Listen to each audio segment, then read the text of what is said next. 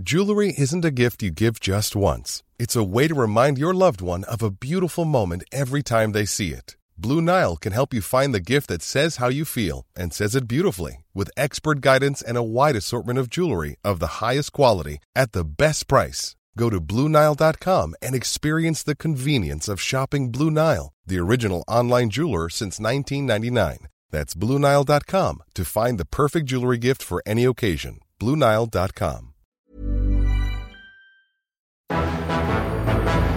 It's June 10th, 1605, and another remarkable event is about to be uncovered by Ariel, Rebecca, and Ali, the Retrospectors.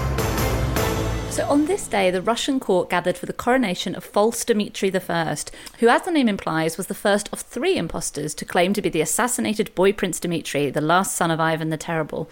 But unlike the others, he not only managed to get here and be crowned, he managed to reign as Tsar of Russia for almost a year.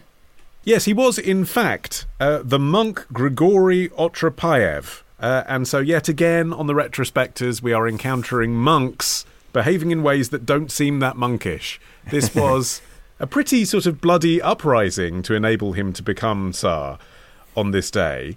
But to be fair, he'd only become a monk in the first place. There's a lot of people in this story that end up in convents and stuff because he couldn't be in Moscow because he'd previously been involved in some pretty dirty politics. And so now he was back, claiming to be this Prince Dmitry, but he'd come backed by Lithuanian and Polish nobles as well as Jesuits, and then he'd put together this army of Cossacks and various kind of assorted rebels who then invaded Russia in the autumn of 1604. And several Russian boyars, who are kind of the aristocracy of this era of Russian history, then pledged themselves to him, which was kind of for selfish reasons. It gave them a legitimate reason not to pay taxes to Tsar Boris. And so his forces were actually defeated militarily, but he attracted followers through the whole south of Russia through having led this rebellion in the first place.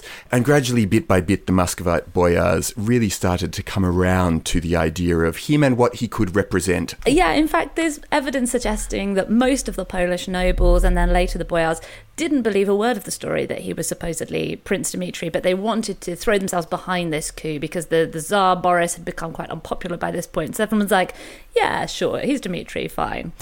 Although, actually, somewhat unfairly, I mean, one of the reasons that Boris was unpopular is there was this persistent rumour that he'd killed Dmitry, which obviously is then slightly disproven by Dmitry turning up.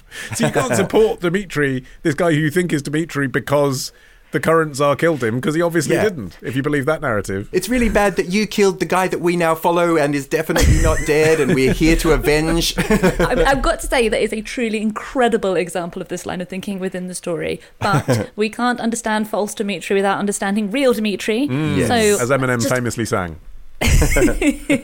So he was the younger son of Ivan the Terrible, who had 8 children in total, but only 2 were still alive when he died. One was Fyodor, the heir to the throne, and one was 2-year-old Dmitry. Now, Dmitry came from Ivan's 7th and final marriage, but, and I didn't know this, the Russian Orthodox Church only recognises 3 marriages per person. You only get your first 3. Well, he got a special pass, Ivan the Terrible, didn't they? They allowed him to go to 4 marriages. But I think they all felt 7 was taking the piss. If only he'd had Dmitry in the 4th marriage, he could have got away with being heir to the throne. I mean, this is what happens when you give someone an inch, they take a mile. So Fyodor took the throne, but he was sickly and meek. Some people at the time said he was simple-minded. And so what happened was that a council headed by the chief minister, Boris Godunov, who you may notice shares a name with the future Tsar, they ruled on his behalf as the unofficial regent. And soon after they assumed power, they banished Dmitry and his mother Maria to this place outside of Moscow called Uglich, so it was 120 miles away. And they were sort of semi-imprisoned in the palace, kind of a bird in a gilded cage thing, until the age of 10, when he was discovered in the courtyard of the palace with his throat cut. And there were various explanations offered for why he turned up with his throat cut like this, terribly awkward. One was that it was an assassination attempt, obviously made to look like an accident. Another rumour was that he had stabbed himself in the throat during a seizure while playing with a knife. I mean, you know, what are the odds of that happening? But the official statement was that he'd killed himself, and that put Boris Godunov in line to the throne, in part because he had married one of Ivan the Terrible's daughters, and ultimately because then Ivan the Terrible has no living heirs thanks to this convenient death of Dmitry. He's then elected Tsar by the National Assembly. And considering he worked so hard, let's be charitable, to wait for this opportunity, Boris Godunov inherited the throne at a rather difficult time. And that's putting it mildly. There was a famine on, and up to a third of the population died. Just think about that. A third of the population of Russia. So he was incredibly unpopular with the people. These rumours began to swirl that he'd murdered Dmitry. And the establishment, those boyars that you mentioned, the aristocrats, his ideas were a little bit too liberal for them. He wanted to establish a university in Moscow. They were worried that the church might lose its grip. And so they were keen for Dmitry to be risen from the dead. They were waiting for this opportunity to present itself. And enter Gregory. And one of these boyars who recognised false Dmitry I as the real Dmitry was this nobleman, Vasily Shuisky. He'd actually been the head of the investigation into Dmitry's death. And his name was on the official report saying that he had killed himself accidentally while playing with a knife. He then turns around and recognises Dmitry. And then he goes on to play a central role in false Dmitry's fall from power as well, by going back and saying, no, actually, he was assassinated. I mean, everyone is falling in line at this stage. Dmitry's own mum, the widow Maria Nagaya, who was married to Ivan the Terrible, she accepted that here was Dmitry and confirmed the story. So you really do get a sense that the powers at the time were lining up behind Dmitry because they just wanted Boris out. But also that the men in control were pretty fearsome. I mean, right. This woman was in a convent, the mother, and was dragged out and said, identify your son and tell everyone it is Dmitry. And she said, OK, then, it's Dmitry. It's not the first time in this story that a woman is going to falsely identify someone. And you hear about what happened to the women when false Dmitry took the throne. Boris Godunov's wife was strangled by Dmitry's men. And Fedor, his son, had to watch as that happened to his mother. In fact, false Dmitry Otrepev and his army killed all of Boris's family, except his daughter Xenia, whom he took as a mistress. I mean, that is going to be a strange relationship, isn't it? I mean, he's the king now. He could have anybody, but he's decided to have as his female companion the former king's daughter, having killed her mum. And, as I said, her brother Fedor, he died after one of the soldiers ripped off his testicles. Oh, Lord. I mean, it was just so brutal, and pretty much everyone who backed Boris, they were suddenly out or dead or had had their testicles ripped off, and all of the people who Boris had exiled, they were now suddenly back. But it didn't really last terribly long because... No, not worth the effort. Yeah. The moral is, don't be Tsar of Russia, it's hard. I think that's right, because, false Dmitry seemed pretty incompetent and not very good at tsaring, and he pretty much immediately alienated his supporters by failing to observe the traditions and customs of the Muscovite court, and he favoured the Poles, after all they'd backed him to bring him into power. And so this really pissed off the Muscovites, and he then set about trying to organise this really elaborate Christian alliance to drive the Turks out of Europe. And altogether, that led Shuisky, who Rebecca mentioned earlier, to lead a coup against him as well.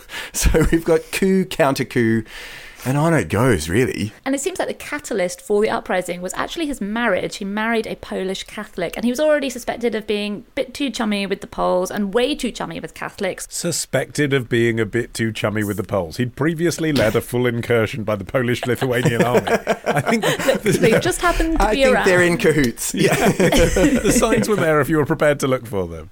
Yeah. But there was this rumour that he'd converted to Catholicism, and that was sort of the final straw, whipped up by the church. 10 days after the marriage, a mob of commoners, led by hostile nobles in the background, sort of egging them on, they stormed the Kremlin, and false Dmitry was forced to leap from a window, and in doing so he fractured his leg. Now that's not a defenestration though, right? No, not if you throw yourself out. If you throw yourself out the window, if the mob had got there and thrown him out the window, then we'd have a defenestration on our hands. I should have said he was forced to self-defenestrate. He was forced to preemptively self-defenestrate. Yes. Yeah. It was all pretty undignified, actually. He tried to hide in a bathhouse and he was dragged out and killed by the crowd. He was cut into pieces, then cremated, then his ashes were stuffed into a can and shot out of a cannon in the general direction of Poland, which is like the ultimate expression of go back to where you came from. But then, we are not done with false Dmitrys, because in August 1607, another guy comes out of the woodwork pretending to be Dmitry, But of course, the public already had an idea of what Dmitry looked like as an adult based on the previous false Dmitry. So he wasn't pretending to be the 9-year-old Dmitry made adult. He was actually saying he was the first guy again. So the preemptive self-defenestration hadn't happened. And somehow no one's been back. Shot out of a cannon. Yeah. Here I go. Yeah. All of those rumours are untrue. All those disemboweled bits of body that you've seen around the town, that didn't happen. And look, I've got a woman to prove it, everyone. Not at all at gunpoint. Here's a woman. It's false Dmitry the First's wife, who says, yes, I am Dmitry. I'm the same man that she married. Hooray, I'm back. It was literally the following year from Dmitry's execution. It wasn't like 20 years had passed. No. Yeah, and he looked nothing like Dmitry one. That's the other wild thing, that he's just like, yep, I'm that guy, let's do it.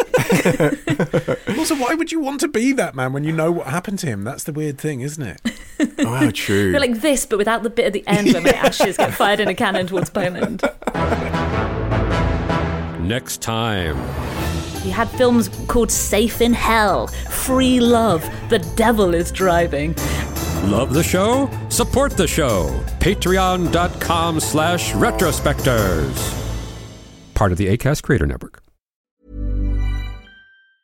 Planning for your next trip? Elevate your travel style with Quince. Quince has all the jet-setting essentials you'll want for your next getaway, like European linen, premium luggage options, buttery soft Italian leather bags, and so much more. And is all priced at 50 to 80% less than similar brands.